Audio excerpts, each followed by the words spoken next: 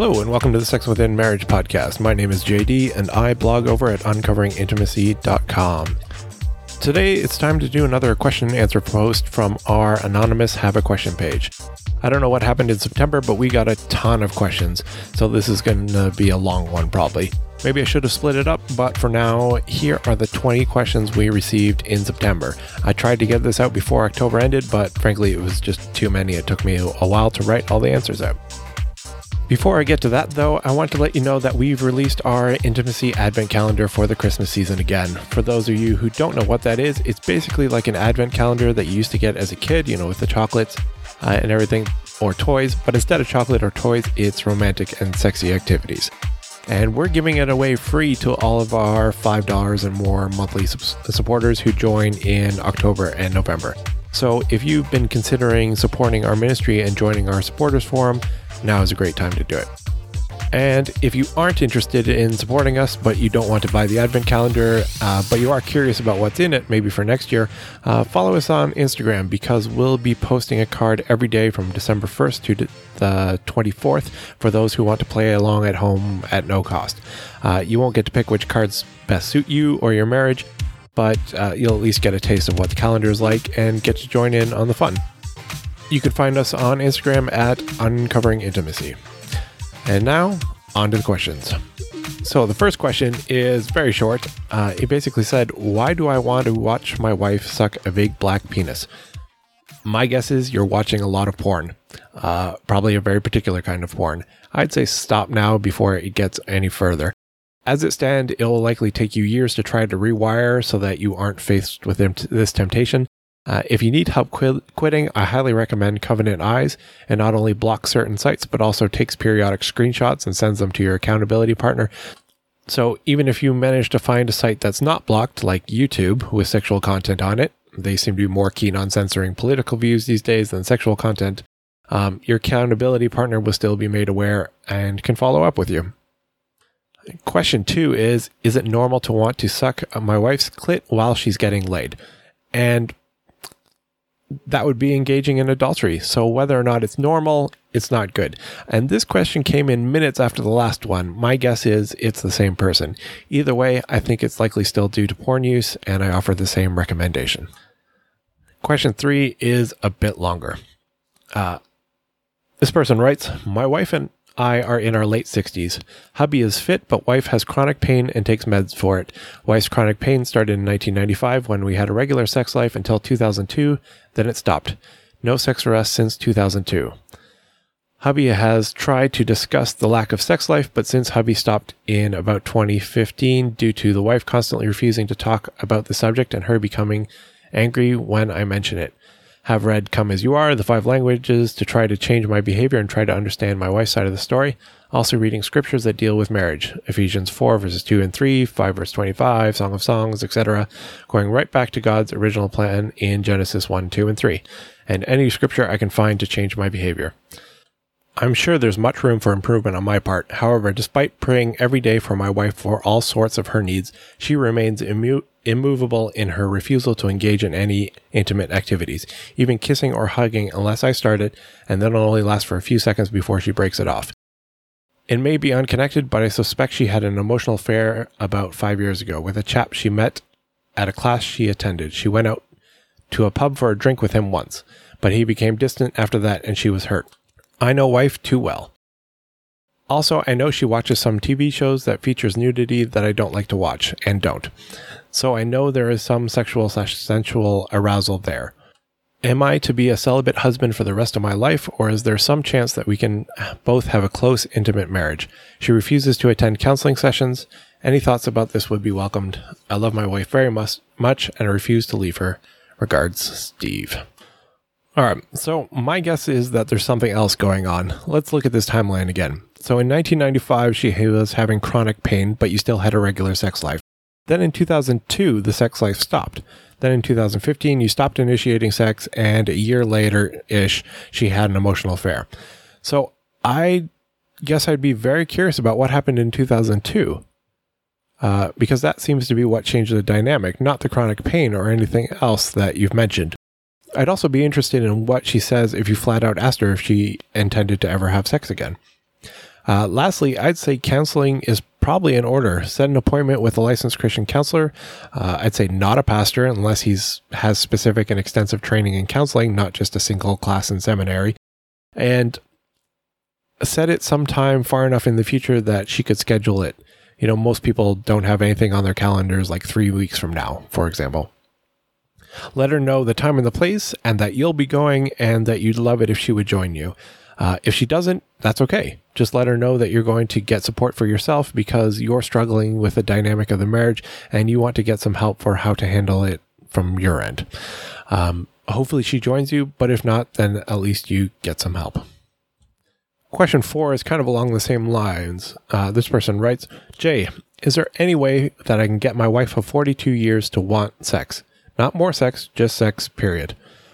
I'm trying to encourage her to see an endocrinologist and possibly make a hormone adjustment.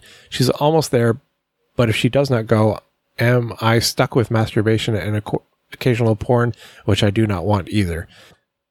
There's zero libido on her side. There are flames and hot times on my side. She is 67. I am 75. I have not had an out-of-marriage sex experience, but the temptation is strong. It has been like this for 15 years plus. I am struggling. Thanks. Now, I wish people wouldn't wait 15 years to get help.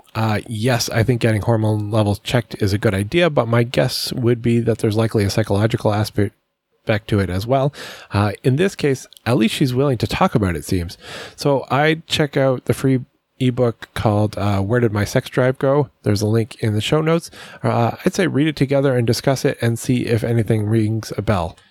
Lastly, no, you're not stuck with masturbation and occasional porn. That's your choice. Sex is not a need for an individual. You won't die without it. It can be painful and it can feel lonely, but it's not something that you require to live. So you choosing masturbation and porn is 100% on you, and you cannot place that on your wife. Ideally, she'd be willing to help you with your temptations, but if she doesn't, then you can't blame her for that.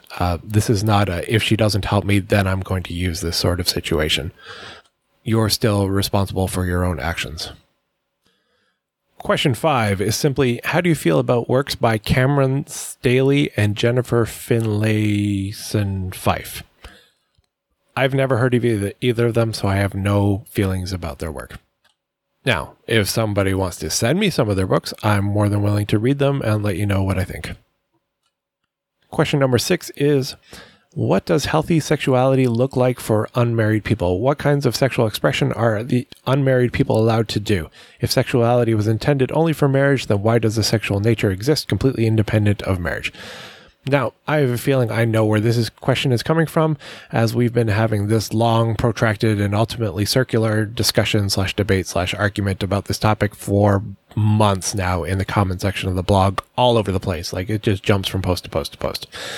And frankly, I'm not really interested in entertaining it anymore because it's going nowhere. So frankly, I've stopped because it was taking way too much time and wasn't productive. So, for the last time, to reiterate my off-stated and very simple position, you should only have sex with your spouse. Now, this individual, assuming it's who I think it is, generally conflates sexuality/expression with sexual behavior/activities, which makes the conversation very confusing. So I will try to be clear here. I think everyone has sexual expression and behaviors. Boys generally act different than girls. Women generally act different from men. They have different styles of dress, relationships, interactions, desires. They're aggressive in different ways. They often have different manners of speech, nonverbal communication, focus on life goals, interests in careers, and on and on and on and on. So men and women are different on average in general. That is sexual expression and behavior. And they can do all those things to their heart's content, regardless of their marital status, because while it's related to sexual activity, it is not sexual activity. Sexual activity should be reserved for, as previously stated, your spouse and only your spouse. So, to answer the question, if sexuality was intended only for marriage, why then does the sexual nature exist completely independent of marriage? because you're human, and that's how the species was created, to allow for the potential of sexual activity within marriage. If it doesn't guarantee that you will exercise that potential in the same way that it doesn't force you to exercise that potential. But should you desire to, then it's there to drive you to become the sort of person that someone else would also want to exercise that potential with. It's like if you buy a vehicle with a tow hitch. You don't have to use it, but you could. If it wasn't there, then you'd have no choices. But because it is there, then you have options. Now, you still have to find something to tow. The hitch doesn't come with a trailer. But if you happen to get a trailer, then you could tow it. And I know it's not a perfect metaphor. I'm saying this to head off the inevitable argument that it's not perfect, which has happened often in our past exchanges. It's not intended to be. It's merely illustrating a point. And then we get to question 7, which I think is a continuation of the previous question because it came in mere minutes afterwards again. So he continues, what about sex in old age? Is it a sin to have unmarried sex after 50 if you don't have a spouse or never had a spouse? Is a 50-year-old virgin what God intends? So back to the rule I stated. Sexual activity should be reserved for your spouse and only your spouse. Can you have sex in old age? You can have sex with your spouse. Is it a sin to have unmarried sex after 50 if you don't have a spouse or never had a spouse? Yes. You can have sex with your spouse. No spouse, no sex. Is a 50-year-old virgin what God intends? Now, that's a difficult question to answer. For one, we don't know exactly what God intends. Secondly, do you mean his desire for what would happen in a sinless world, or do you mean his permissive desire for what he allows to happen in a sinful world? We don't have any reference point for the first case. We'll see when we get to heaven. We do have some clues that sex may not exist, so it seems plausible, at least, maybe even likely.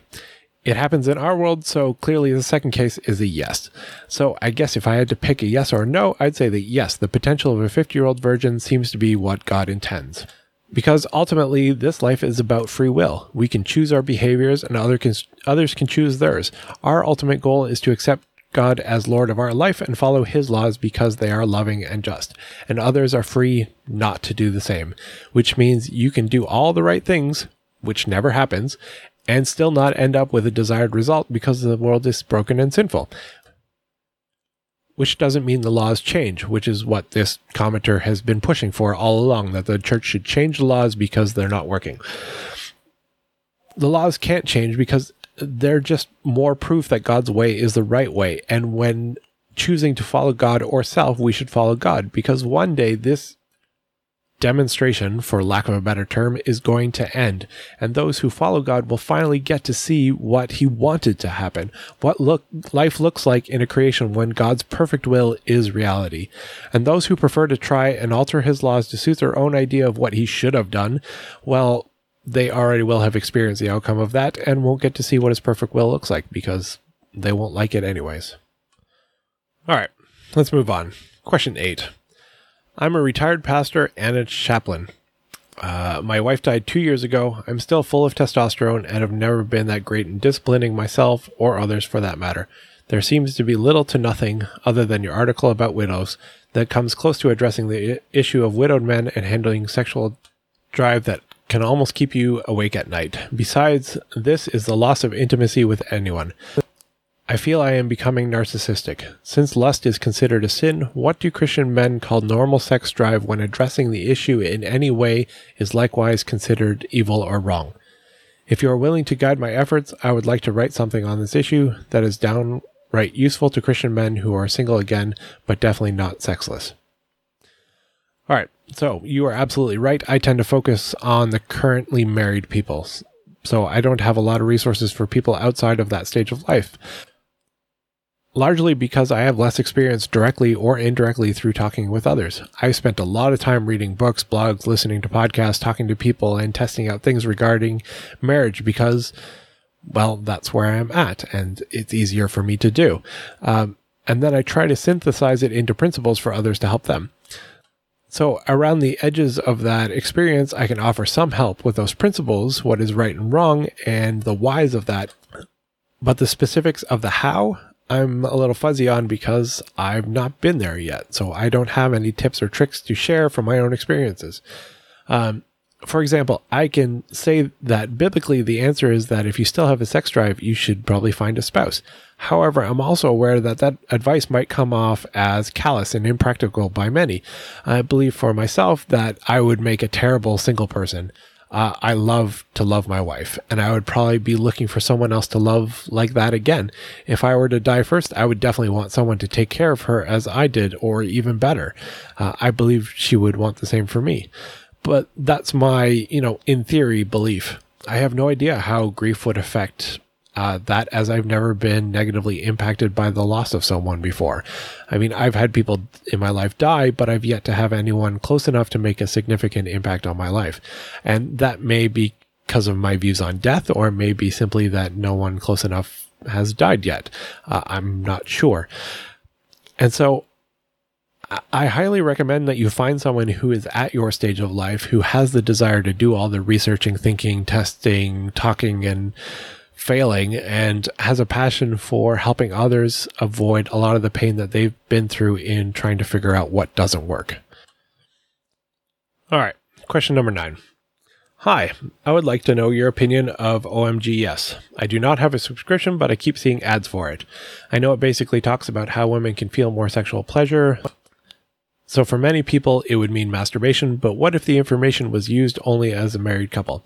Second, I hope it's not too weird, but is it very unpleasant for men to continue having intercourse after ejaculating? The reason why I'm asking is that my husband has always suffered with premature ejaculation. We somehow learn to make it work, usually by him continuing after he's done until I orgasm as well. Now, he says it's mostly okay for him, but sometimes I'm not sure whether it really is so, or if he just wants me to enjoy sex, so he does something that is not really pleasant. Thanks for answering. Okay. OMG Yes comes up from time to time, and the short answer is that I believe it's porn wrapped in a shiny paper to deceive and confuse people. If you want to know how to have your husband please you, then practice with him. He's going to learn a lot more from watching you masturbate than from watching another woman. Learn to communicate and then try things. Don't be afraid to experiment. But watching another woman masturbate to orgasm in the hopes that he'll pick up some new tricks seems to have a high risk to reward ratio. As for continuing intercourse after ejaculation, for some men, they may find it uncomfortable. They can get too sensitive. For the vast majority of men, though, they fairly quickly lose their erection soon after orgasm, making sex difficult, if not impossible. As well, there seems to be a set of energy that's sort of in reserve for when you're having sex leading to orgasm. But as soon as the orgasm happens, suddenly you realize just how tired you are. And so, yes, you can push through it for a bit, but you're frankly fighting a losing battle between an erection that's softening and energy reserves that are no longer accessible. So I wouldn't say it's not pleasant so much as it's difficult to continue. I think most men would love to just keep going, but sadly, most of us have a refractory period. I will say, however, most men love to see their wives have pleasure. So even if he is doing it just because he wants you to enjoy sex, that doesn't mean he finds it unpleasant. I am more than willing to go through some discomfort for my wife to feel good. I think most men are the same way. All right, question 10. Hey, Jay, I have a question about your sexploration list. Every couple of months, my spouse and I go through this exploration list together. It makes for great conversation and learning about what the other likes or dislikes. Would you recommend if we should answer the questions when we are both sexually aroused? Some of the items on the list we would not be into being in a quote-unquote normal state of mind. However, we might be into some of those things when we're turned on. Thanks, and I appreciate what you do. All right, I think it depends on the couple, which I know sounds really profound, but specifically, it depends on your self-awareness and your comfort level with what that awareness recognizes. So if you experience responsive desire, for example, and your brakes are super sensitive when you're not turned on, then going through the list aroused and not aroused are going to be radically different experiences and outcomes. And that's not a problem unless you're uncomfortable with who your aroused self is. If you wake up after a night when you've been super turned on and you look at your spouse and say, I can't believe you made me do that, then you should probably not do the list in an aroused state because frankly, you can't handle who you are yet. But if you recognize that, hey, I'm I really like this when I'm turned on, and that's okay, even if I don't like it when I'm not turned on, then it's not a problem that in different contexts you're okay with different things. But your spouse also has to be aware that, answering a question like, I like to be tied up when I'm super turned on, is not permission to slap a pair of handcuffs on her when she's making dinner and have your way with her, because it's the wrong context for her. So you have to figure out what kind of people you are. Can you accept that there are differences between you being aroused and not aroused? If so, I would say go through it when you're aroused. In fact, go through it in both states, because then you can see, maybe what works better as foreplay and what works better when you're actually already aroused, because those might be quite different things. If you can't handle what you're like when you're aroused, when you're not aroused, then don't do it while you're in an aroused state, because later, if you look back on it, you're just going to be embarrassed and upset and never want to do it again. All right. Question 11, halfway through. Hey JD, how are you? Quick question, how far can you go in role-playing? A while back, my husband and I tried some role-playing. He pretended to be a teacher, and I was a student. We were both really enjoying the taboo feeling of it, and it made for some great sex. Next, we both want to try me being double penetrated, one being my husband and the other one being a dildo, kind of like a threesome. Here's the thing, both of those scenarios are wrong if we did them in real life, but is it wrong to imagine or play out these things within marriage? I could never imagine doing it in real life, but isn't that the whole purpose of role-playing? All right, so first off, I'm doing great. Thanks for asking. Second, this is a question that many people are going to disagree with me on, but personally, I think you've already gone too far. Philippians 4 says, finally, brethren, whatever things are true, whatever things are noble, whatever things are just, whatever things are pure, whatever things are lovely, whatever things are of good report, if there is any virtue and if there is anything praiseworthy, meditate on these things. So first, you're intentionally focusing on something that is not noble, pure, lovely, of good report, virtuous, praiseworthy, etc. Now, this verse doesn't give a reason, but a recurring principle in the Bible, I feel, is well represented by this quote by Clarence and Diana Schilt. And they said, whatever gets the mind gets us, and whatever gets us is reported in our thoughts, attitudes, words, and actions. And I've heard so many stories from people about how they don't know how they got into the mess that they're in. They think it started so innocently. It was just dirty talk, and then it was just role play, and then it was just chatting online with another couple, and then it was just having coffee and talking about our fantasies, and then it was just having sex in the same room, and then it was just swinging. And some will say, well, that's just a slippery slope fallacy. But it's only a fallacy if it doesn't happen, and it sadly does happen all too often. But even if it doesn't happen, do you want to train your brain to find the idea of threesomes and inappropriate power dynamics to be arousing? Our brains are incredibly malleable, and I would hate for you to one day be caught in a situation when someone who has authority over you propositions you, and your logical brain kicks the response back down to an immediately turned on part of your brain that's operating on feelings rather than logic, and you do something you later regret when you kind of sober up. And like I've said, there's too many sad stories in my inbox like this. Or maybe that never happens. Maybe you just continue with your marriage needing more and more intense role plays and experiences just to get aroused until one day you stop and think, what kind of person have I become that I have to think about these things to get turned on? And then you just shut down with your sex drive entirely because you can't deal with it. I've gotten quite a few emails like that in my inbox too, where they're desperately trying to figure out how to desire to have sex again because they're scared that those desires will come back with it. And so, as I've said a few times today already, I think the rule of have sex only with your spouse is a good one. And I think that extends to what happens in our minds as well. All right, question number 12. Hi, Jay. A number of months ago, my husband told me that he likes to put things in his anus, and it pleasures him, and he can come from just doing this alone. He said he wanted to talk to me about it for a long time, but he was worried that I would think he was gay. I feel like this is normal, and we have incorporated it into our sex life, but I'm uncomfortable with it for a different reason. My husband was sexually abused for years in his home when he was a child. I feel weird about basically performing a similar act on him now that was super traumatizing to him as a child. It's obviously more complicated than that, but I feel weird about it. He says it's okay, and it doesn't remind him of his past trauma because he trusts me and he knows the time and space we are in now. So It's really just my feelings. I personally feel odd about it. Is there a way I can feel more comfortable with this? I feel like this question is probably better suited for someone who has an expertise in trauma. However, I will say that many people who were sexually abused can still go on to have perfectly healthy sex lives. I think if your husband is willing to open up to you about something this vulnerable because he wants to experience it within a loving relationship in the proper context, then that seems to me like it would be more healing and damaging. But I'm not a licensed therapist, so dealing with past trauma like abuse is kind of outside of my wheelhouse. Question 13. I had a baby this year, which makes my libido basically zero. I still want to be as intimate with my husband, but it doesn't happen very often. My husband almost never initiates. I've asked him about it, and he says he feels like I'll be doing it out of obligation, which I've told him is not true, and I feel undesired, and in turn makes me not want to initiate. My husband's libido is higher than mine for sure, but also not extremely high, because of some hormone imbalances he's working on fixing currently, and also possibly from a history of porn use. When we're in seasons like this, I can't help but be afraid that he's looking at porn or something. It takes a toll on our marriage and how I feel and act towards him, which is difficult. This pattern continues to repeat itself over the course of our 5-year marriage, which is so difficult.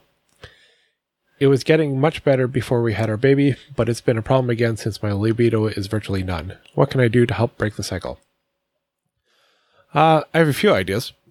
Firstly, I'd consider scheduling initiation, if not sex. Perhaps he takes the first 3 days of the week and you take the last 3 and leave Wednesday as a bonus day.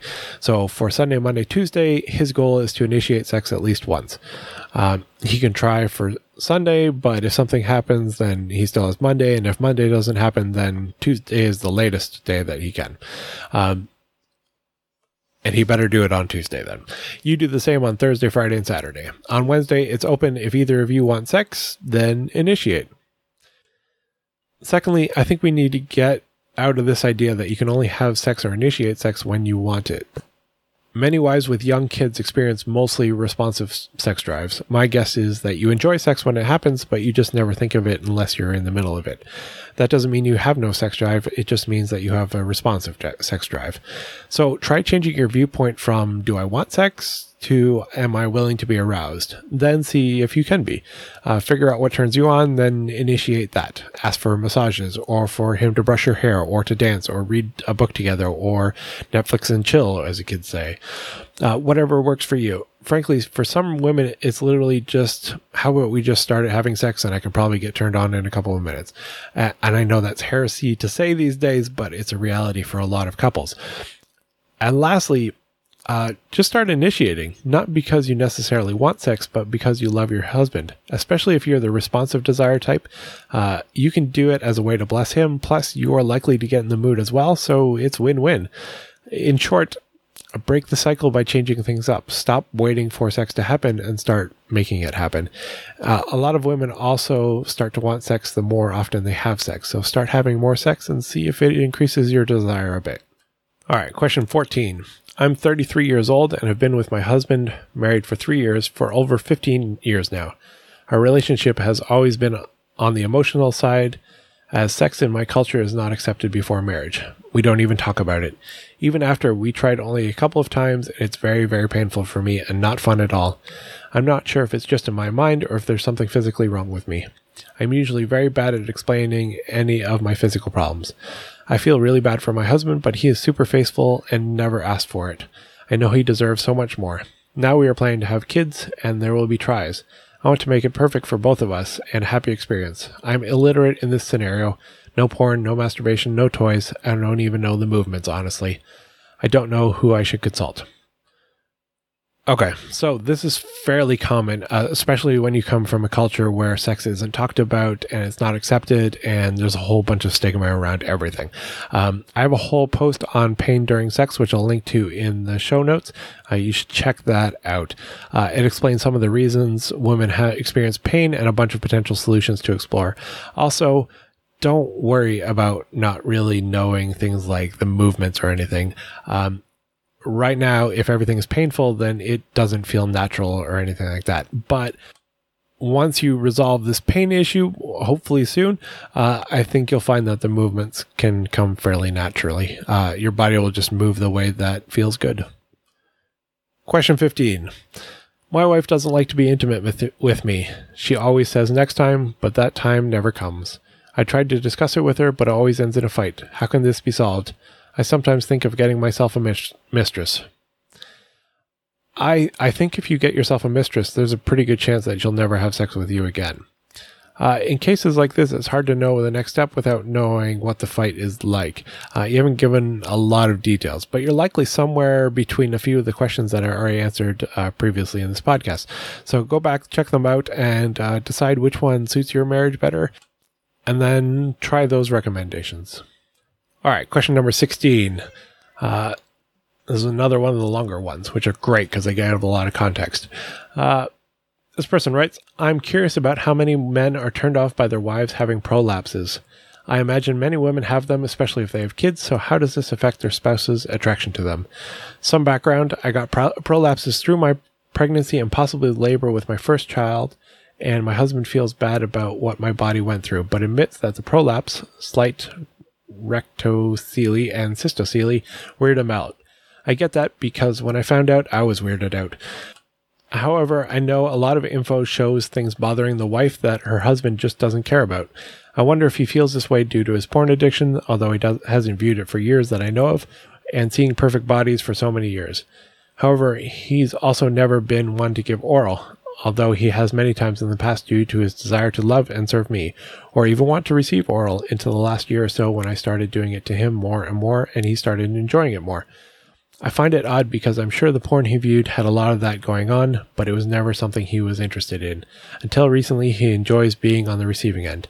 Even though he enjoys it now, he has never allowed oral to go on long enough for him to orgasm in my mouth, as he finds that super strange. I would like to add that in our almost decade of marriage, that I've only asked him for oral once or twice that I can think of. Every other time he's offered it up on his own, with most of the time me refusing due to feeling self-conscious. Since the pregnancy and birth of my first child, which was over 3 years ago, he's offered maybe once, and I can tell it's not really something he enjoys. So despite liking receiving oil, I tend to say no out of consideration to him. However, I'm thinking that he doesn't even try anymore due to the prolapses. I'm used to hearing on here that things bother the wife, but the husband doesn't care and loves his wife's body and doing these things with her despite it. So I'm just curious about how prolapses in particular affect most men in the bedroom. Is this common, or is my husband just different in this aspect as he has been with oral? I'm actually a bit surprised that no one has ever brought up the issue of prolapses before. I searched my inbox and nope, no mention of prolapses in any email that I've gotten in like a decade. We've never experienced these issues with either of our 4 natural births. However, we have one supporter on our forum whose wife did experience this, and I thought his answer was a good one.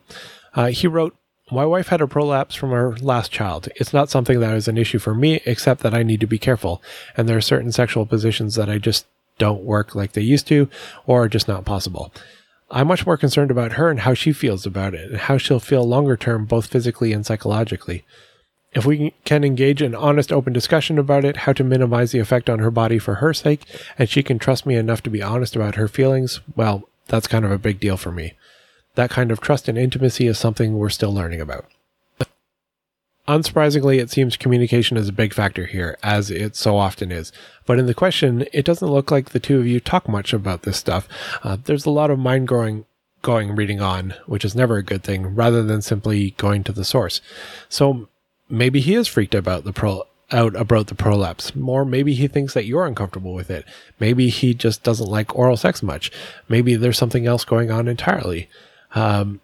Maybe you're creating some kind of feedback loop that, like, when he goes to offer you oral, you kind of tense up because you're worried that he doesn't like it, and he picks up on that, and then he thinks that you don't like it, and it turns into a whole thing because both of you are trying to do mind reading, and neither of you are very good at it. All those things are possible, and you won't know by asking people on the internet. The best way to find out is to ask your husband. Also, I want to point out that if you've had a prolapse, you might want to seek some medical advice. The wife of another one of our supporters had issues with a prolapse in the past, and it was fixed with surgery. Seeing a pelvic floor specialist might be another way to go as well, depending on the type and severity of the prolapse. All right, question 17. When do you have sex when you get married? Right after the wedding? Or is the first thing to talk about it? I need advice. I think that's something you should definitely talk about before the wedding. Some people like to have sex between the ceremony and the reception. It sort of gets it out of the way and they're kind of all pent up. I think most wait for the wedding night, if they waited at all, that is, anymore. Quite a few don't manage to have sex on the wedding night, actually. Some are too tired, too stressed, too drunk, too sick, whatever. In all honesty, I think we make a mess of weddings. You have a full day-long event, ceremony, party, etc. that's very emotional, has a lot of stress, and is generally exhausting. Then, if you've waited as you should, you're expected to have an amazing sex for the first time while exhausted.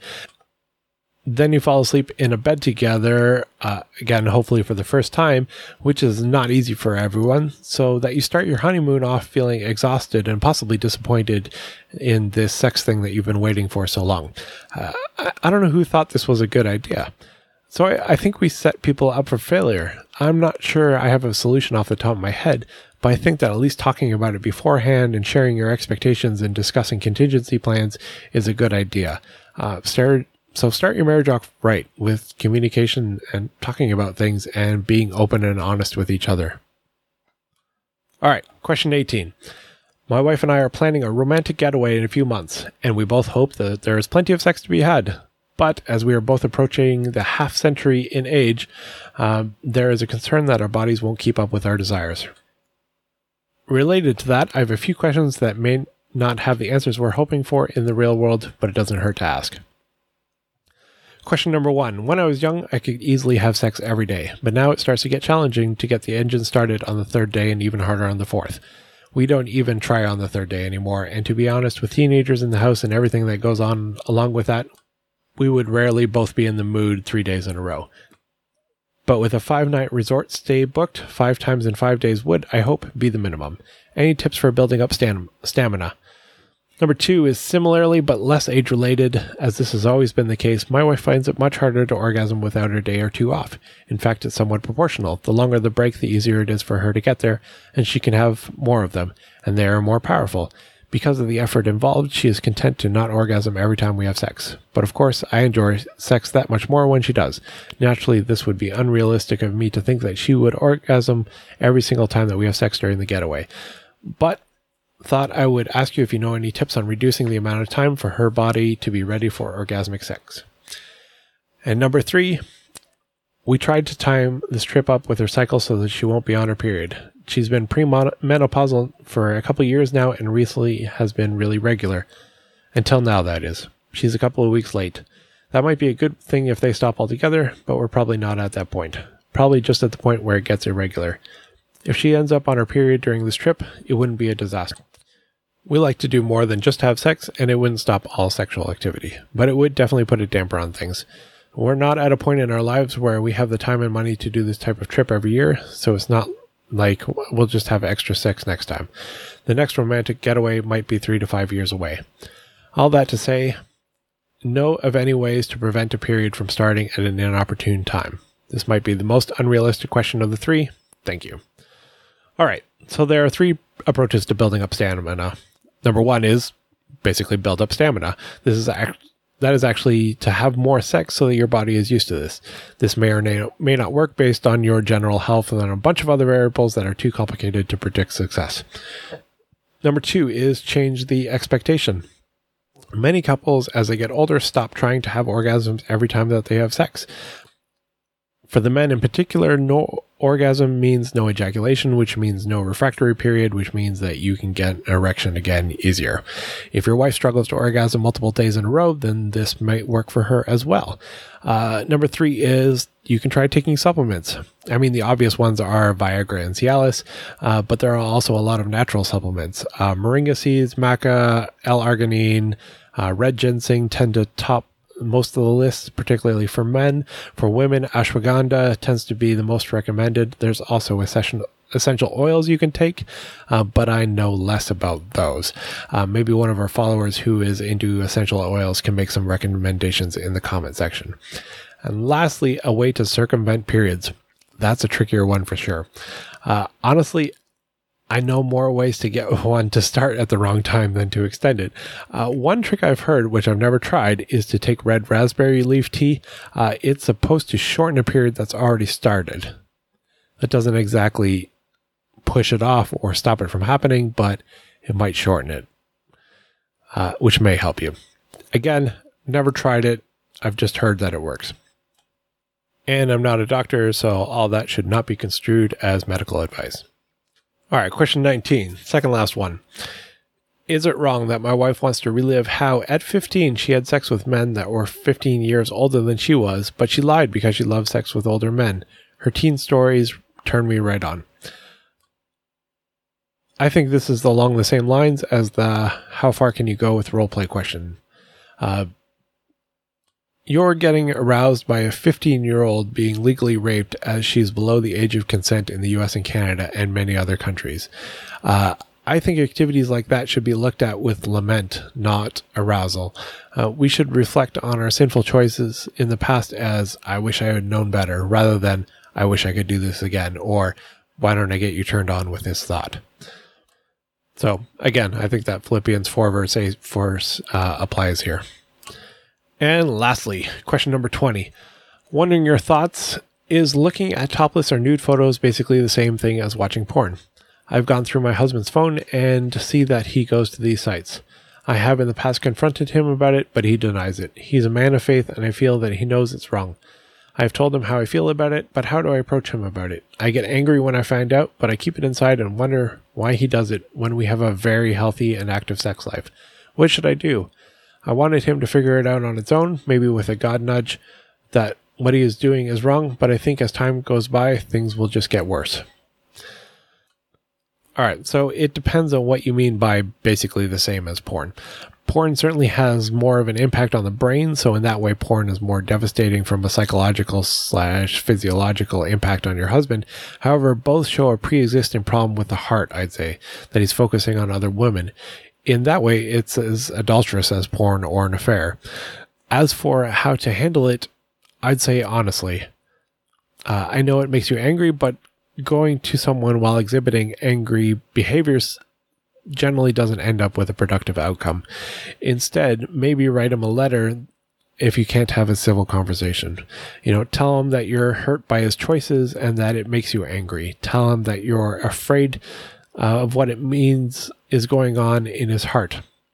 Tell him that it makes you feel insecure, both in your body and about your relationship. Tell him that you like your current active sex life and that you're worried that his continued looking at other women will damage the relationship, and you're worried that you'll see your interest in sex with him waning and how it may lead to a lack of interest in being with him at all.